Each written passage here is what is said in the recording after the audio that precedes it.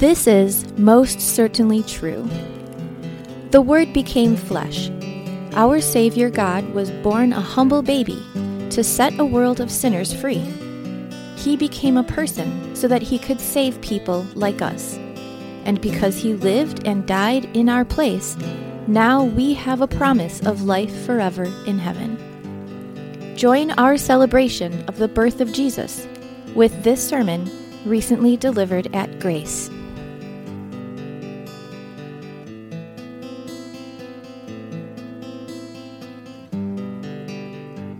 Jesus took on human flesh to live in our place, to win for us forgiveness and life.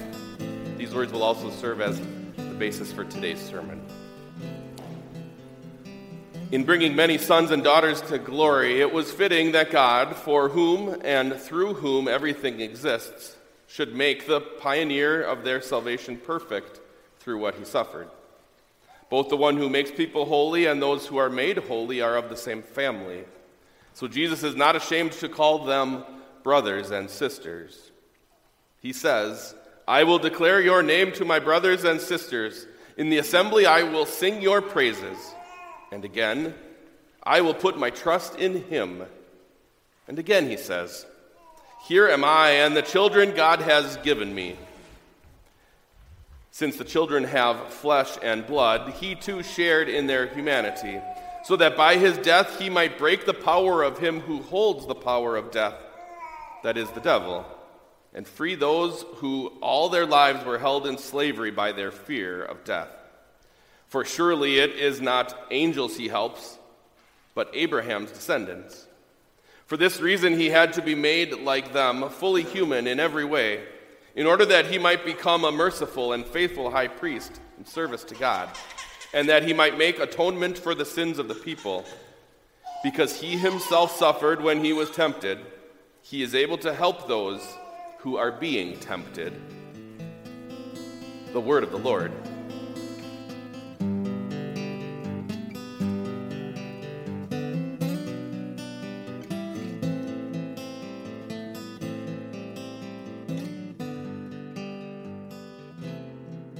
How many relationships have you had in your life? Oh, don't worry, I'm not trying to pry into your past dating scene. I mean all of them. When we began life, we of course had a relationship with our parents, quite dependent at first, but as we grew and matured, more and more independent of them.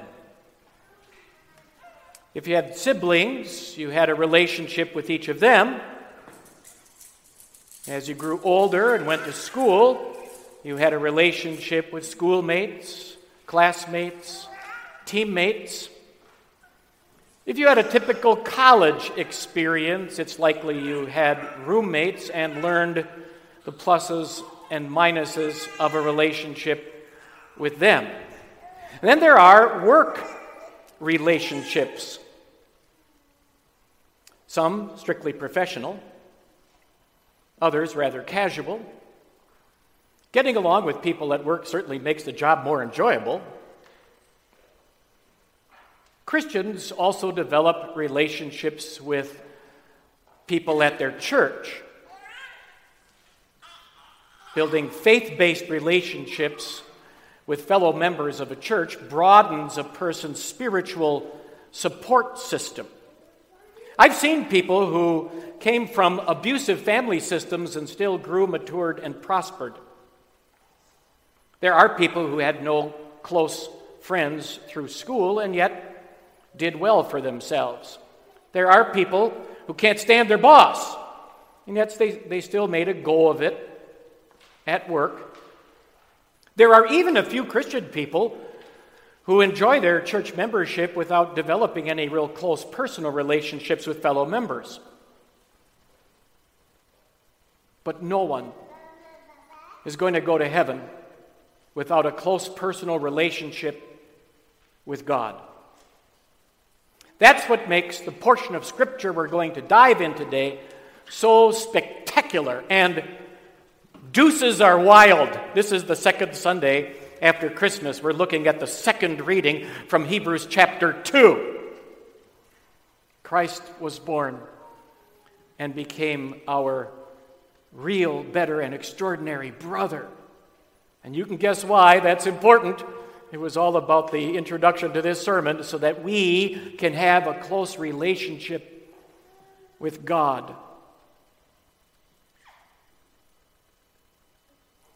If you're at a department store and want to get to the second floor, you have to find the escalator. If you want to go up into the balcony and talk to one of our musicians on how the different pipes of the pipe organ offer different sounds, you're going to have to find the steps.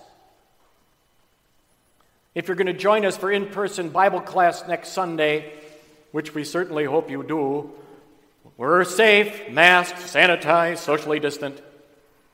You're going to have to find the door to the Grace Center. That's how we gain access to a place.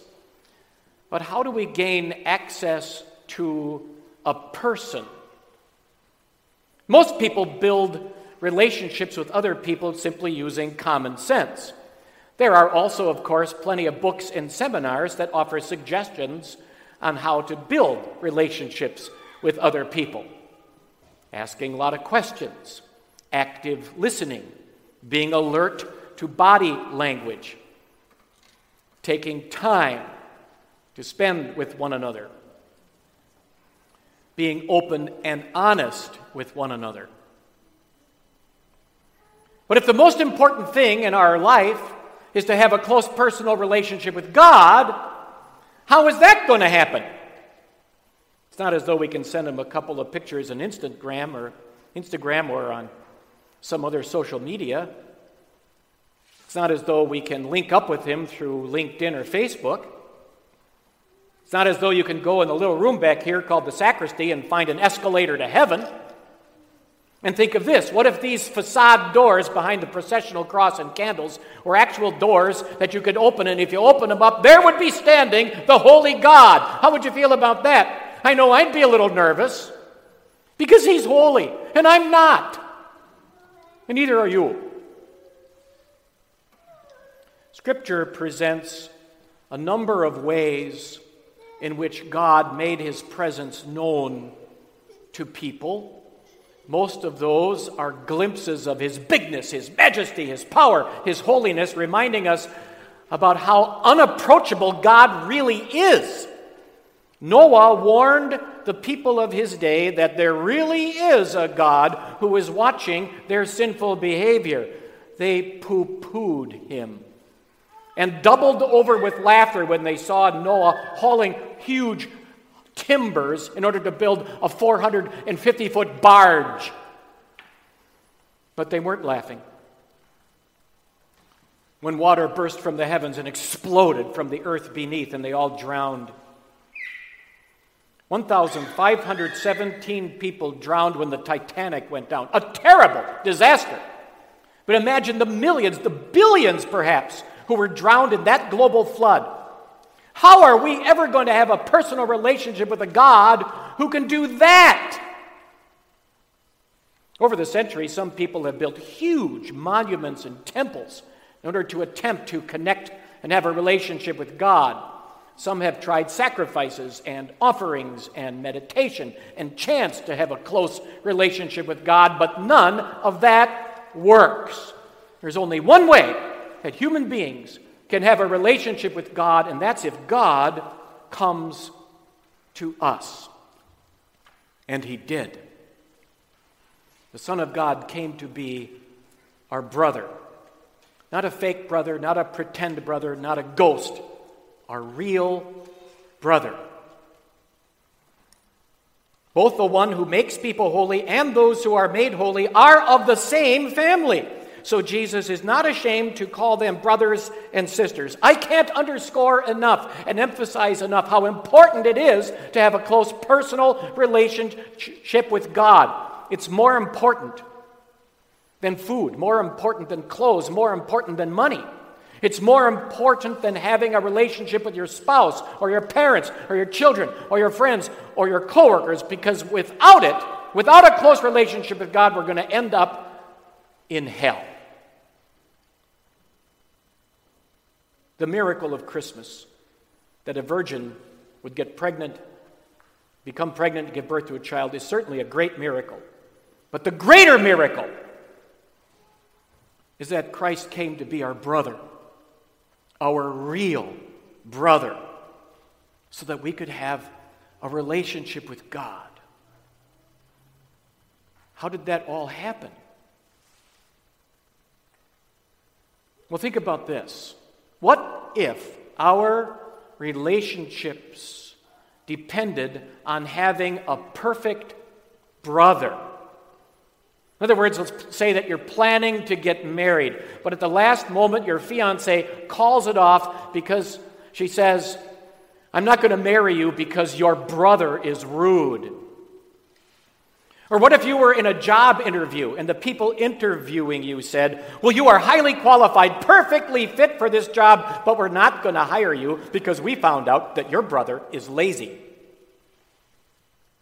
What if you had to have a brother who was active in membership in a Christian church before you would be allowed to join that church? If our relationships with people depended on having a perfect brother, we'd be in a lot of trouble. Because there's no human brother who is perfect, and some people don't even have a brother. But getting in with God means that we do need a brother. No human or earthly brother will do. We need to have a perfect brother, a better brother.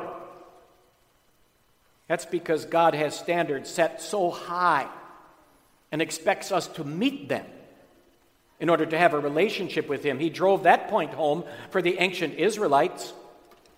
He said, there is an inner room in the temple where I'm going to demonstrate my holy presence, but you can't go in there.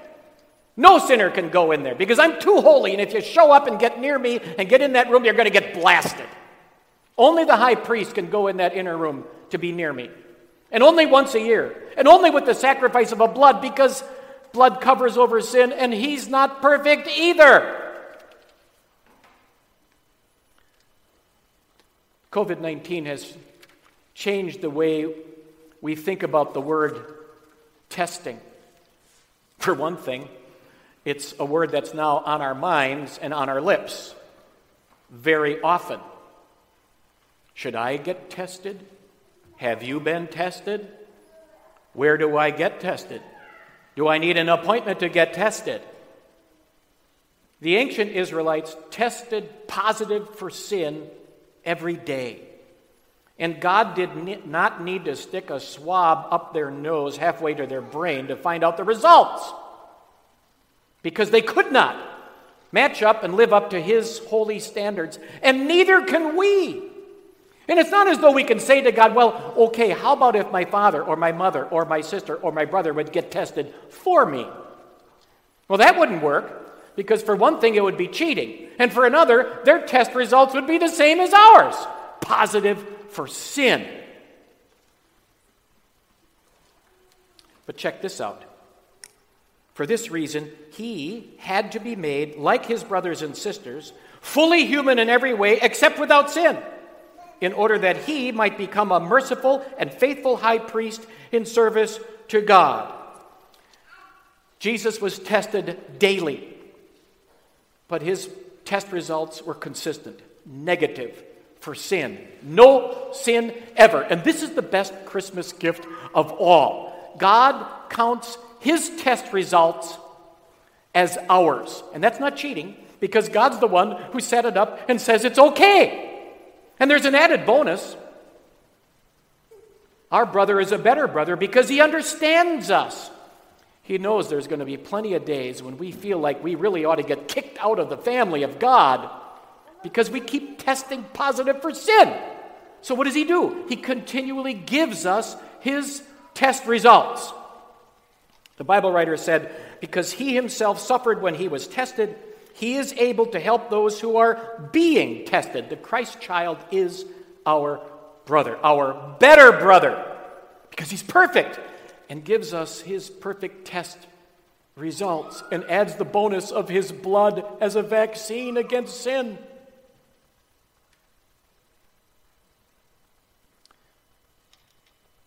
Raise your hand if you'd like to have a relationship with the devil. Good. Nobody did.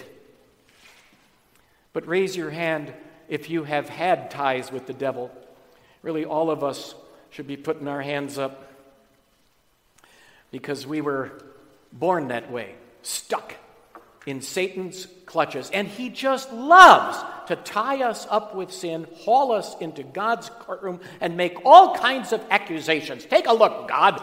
They have broken your commands. Condemn them. Who's going to release us? Who's going to bail us out? Especially when we remember that God has set the bail price so high. He says, Pastor Hebner, if you want to pay the bail price to get out from the burden of sin, you're going to have to pay for it with your own blood forever in hell. I don't want to do that. I don't think you want to do that either. But our brother did. Listen to this.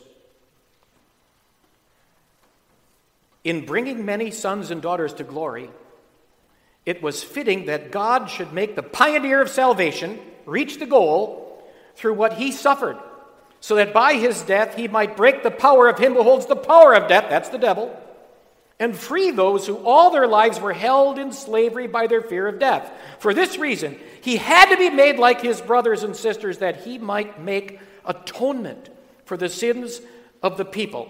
After all, it wasn't angels he came to free from the pressure and the payment of sin. Angels are God's messengers. They had a very important role in the Christmas account, but they didn't need rescue. We do. It's because God demands that somebody has to die to pay for sin. And this is the Christmas message that continues on beyond Christmas.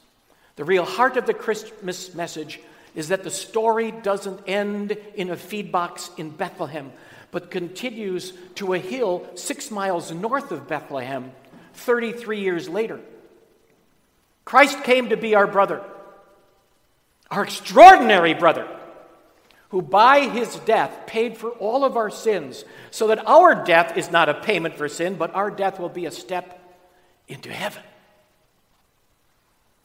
It is statistically provable that children who grow up in a healthy, intact family will do better in school than those who don't. Not that they were born with a higher IQ, but their emotional and psychological development will be healthier. Just ask any teacher, and he or she will tell you that it's essential for children's emotional and psychological development to have a healthy, intact family unit from which they come. It is statistically provable that married people who share a relationship with each other based on faith in Jesus Christ will be able to handle the bumps in the road of marriage, and they come to every married couple better than those who don't have a relationship with Jesus.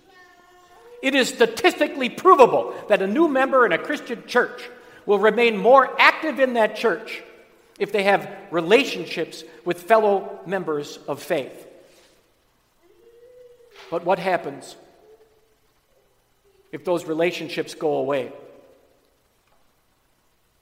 Some years ago, a young woman who had been a Jehovah's Witness studied the Bible with us and joined our church. As expected, her family disowned her. I asked her how she'd be able to cope without any family support. She says, I have a family. My fellow members at Grace. And it's all because I have a real, better, and extraordinary brother, Jesus. What happens if the relationships you enjoy in your life would end or go away? How would you cope? I pray that you would say what that young woman said. I have a real, better, and extraordinary brother. He is Christ the Lord. He is Christ my Lord. Amen.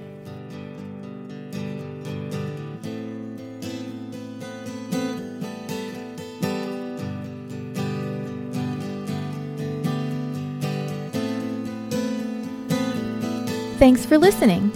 To learn more about God's grace, to support the work that we do to proclaim the love of Jesus in Milwaukee and around the world, and to find our schedule of special worship services, please visit www.gracedowntown.org today, and we'd love to have you join us for worship sometime soon. This grace is for you.